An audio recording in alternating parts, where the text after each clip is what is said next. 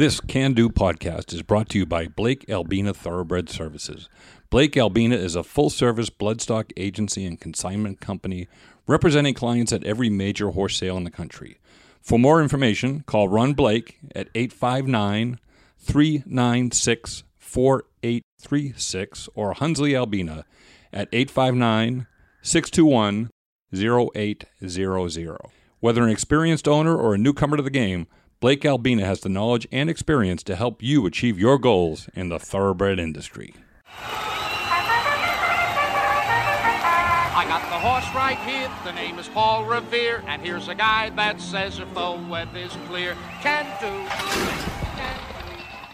This is Bill Duncliffe. I want to welcome you back to another edition of our Can Do Horse Racing podcast. The podcast about all things horse racing, some history, some handicapping, and some humor. This is our Big Score segment. The Big Score segment of our podcast is brought to you by your friends at Endeavor Farm on Old Frankfort Pike in the heart of the Bluegrass. Every Big Score has its roots down on the farm. Boarding, breeding, foaling, layup care, and sales prep are all services offered by Terry Nickel and his team at Endeavor. You can reach Terry at 859-509-7035 or email him at terry@endeavorfarmky.com. That's ENDEAVORFARMKY.com. Thanks again to our friends at Endeavor Farm for sponsoring The Big Score. Trainer Brendan Walsh, he of Maxfield, Vitalogy, Pluca Parfait fame, among others, joined me recently on the Can Do podcast. His interview will air next week, but for now, Brendan takes us back to a big score of his without which he thinks he may not be where he is today. Listen to how a big risk can turn into a big score by looking at the risk as a big opportunity.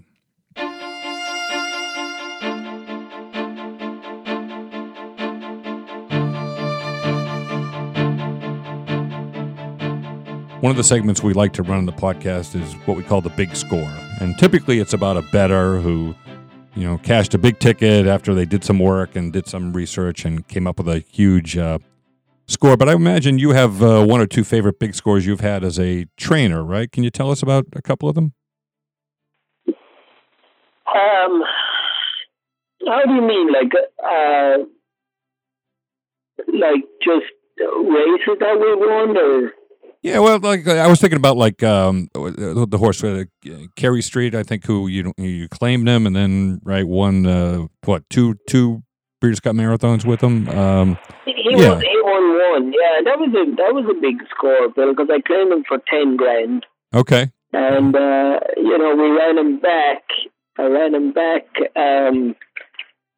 at Gulfstream for the same money, and he got beaten the length of the stretch again. And I remember, actually, I hadn't, not that I have a whole lot of money now, but I had no money back then, and I was trying to get going.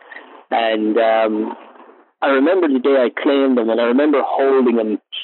My groom that's still working for me right now, he was giving him a bath, and I remember he was moving around and he wouldn't stand, and he was messing around. I remember thinking to myself, what have I done here? And after blowing $10,000 on this, I won't say what I was calling him at the time, but he, we ran him back, and he got beaten a long way again, and then we kind of, we got to work on him. He wasn't moving right, and we got that corrected, and we got him going right, and we brought him up to, actually he won a Calder for 10, and we brought him up to Kentucky, and I ran him in an A other then. He was still eligible for an A other then, and he ran second to Power Broker.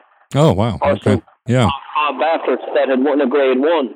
Mm. And I thought, geez, we might be onto something here. And so the following year, I think it was, we brought him. He always looked like he was running out of track. And the following year, I saw this race at Parks, the Greenwood Cup, a mile and a half. Sure, yeah. And I ran him in that, and he won it. I think he was like 15-20 to 1 that day.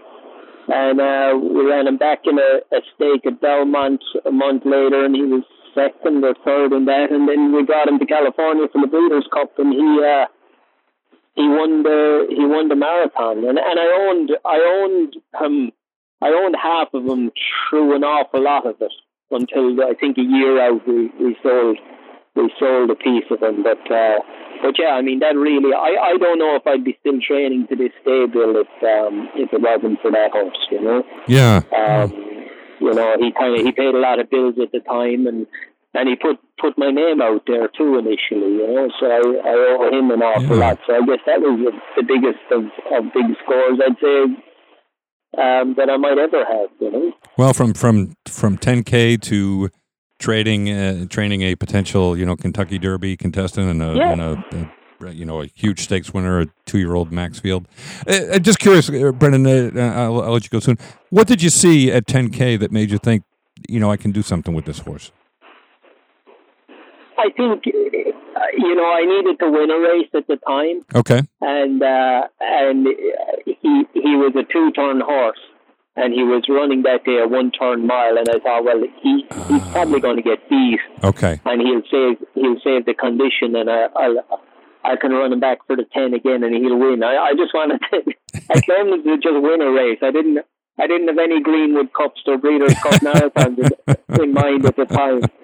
I just had the basic winner that I wanted to get under my belt, and I remember he won at Calder just when we were leaving Florida that winter, just before we came back up north, and you know, I had a couple of winners at Calder that time, and I remember it kind of turned my spring around a little bit, gave us a little more hope. So, you know, that's what we were looking for. He served the purpose at the time, and then he went on and did a good bit more. That's great. Well, you know, the old saying is necessity is the mother of invention, right? And you needed a win, exactly. And look where he brought you. That's fantastic. Next week, we'll have another big score story for you. But we want to hear about yours also. Contact us directly at candobilld@gmail.com. That's candobilld@gmail.com, and tell us about it. We can record your segment together, or you can just relate the story to me, and I will relay it to our listeners. And if you wish, you can remain anonymous. So don't be shy. We know you've got a big score or two out there. I look forward to hearing from you. In the meantime, of course, may the horse be with you. This here in the Telegraph. For Paul Revere, I'll bite. I hear his foot's all right. Of course, it all depends if it's red last night. I know it's Valentine.